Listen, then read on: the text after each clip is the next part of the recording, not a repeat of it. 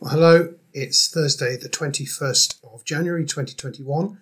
My name's David Brooke. I'm the hub leader of the Chapel Fields Hub of Church Wigan, and I'm here with our daily reflection. Today, continuing in the first letter of St Paul to the Corinthians, chapter 7, verses 25 to 40. On the surface of things, I think St Paul appears to get in quite a tangle here, but hopefully we're going to unpick some of that and see what it is that he had to say then that really does have a bearing for us now in our present circumstances. So first of all, the Lord be with you and also with you. St Paul writes this: Now, concerning virgins, I have no command of the Lord, but I give my opinion as one who, by the Lord's mercy, is trustworthy. I think that, in view of the impending crisis, it's well for you to remain as you are. Are you bound to a wife? Do not seek to be free. Are you free from a wife? Do not seek a wife. But if you marry, you do not sin, and if a virgin marries, she does not sin. Yet those who marry will experience distress in this life, and I would spare you that. I mean, brothers and sisters, the appointed time has grown short. From now on, let even those who have wives be as though they had none, and those who mourn as though they were not mourning, and those who rejoice as though they were not rejoicing, and those who buy as though they had no possessions, and those who deal with the world as though they had no dealings with it. For the present form of this world is passing away. I want you to be free from anxieties. The unmarried man is anxious about the affairs of the Lord, how to please the Lord.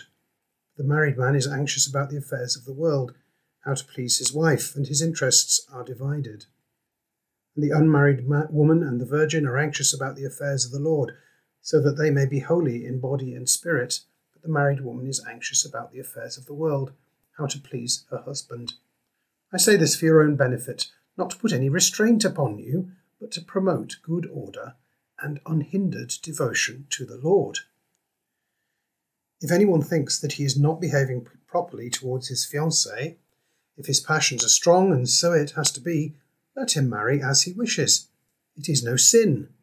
Let them marry. But if someone stands firm in his resolve, being under no necessity, but having his own desire under control, and has determined in his own mind to keep her as his fiancée, he will do well. So then, he who marries his fiancée does well, and he who refrains from marriage will do better. A wife is bound as long as her husband lives.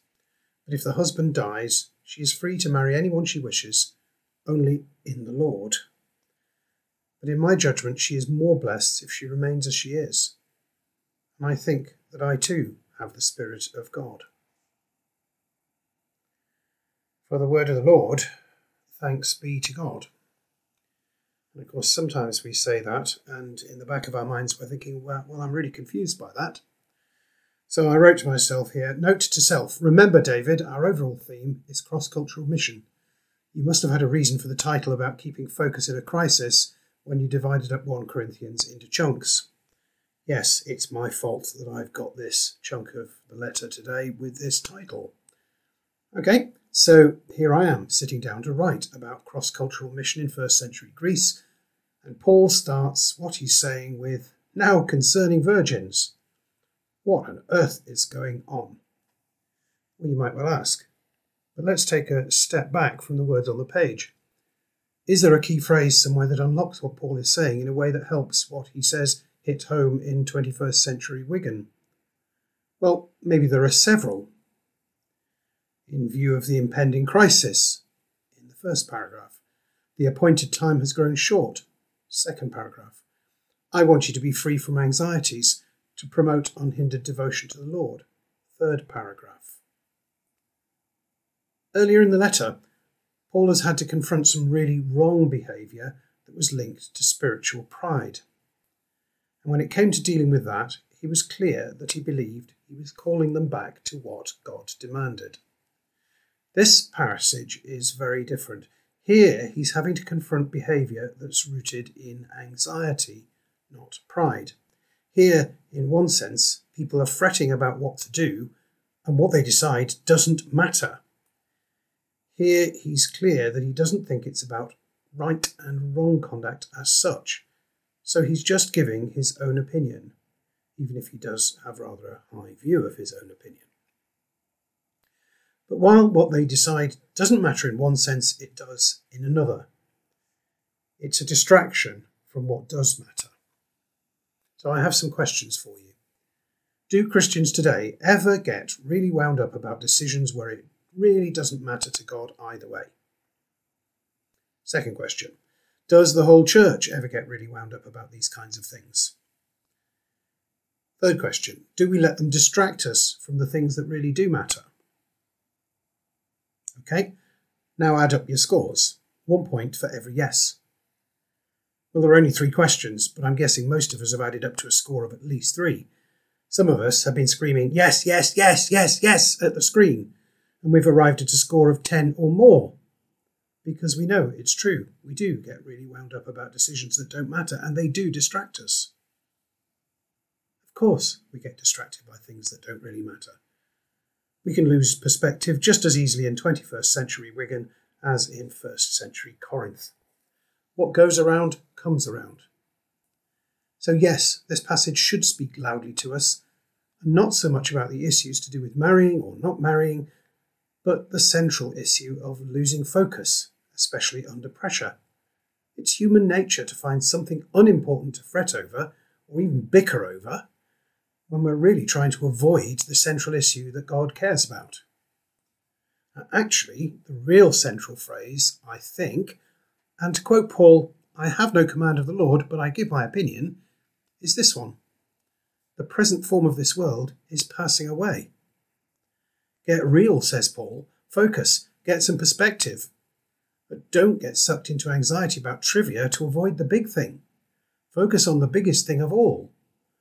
Unhindered devotion to the Lord. Now that really does matter to God. So is the present form of this world passing away once again? Well, things may have stabilised a bit politically today. I'm writing shortly after a peaceful and hopeful inauguration of Joe Biden and Kamala Harris in Washington.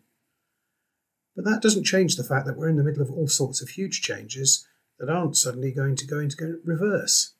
Environmentally, socially, perhaps medically and economically. And of course, Paul has another horizon in mind, the coming of the kingdom of God, and one day the return of Jesus. For him, these are the things that drive him, that absorb him, that grab him, that have his entire focus and his unhindered devotion to the Lord.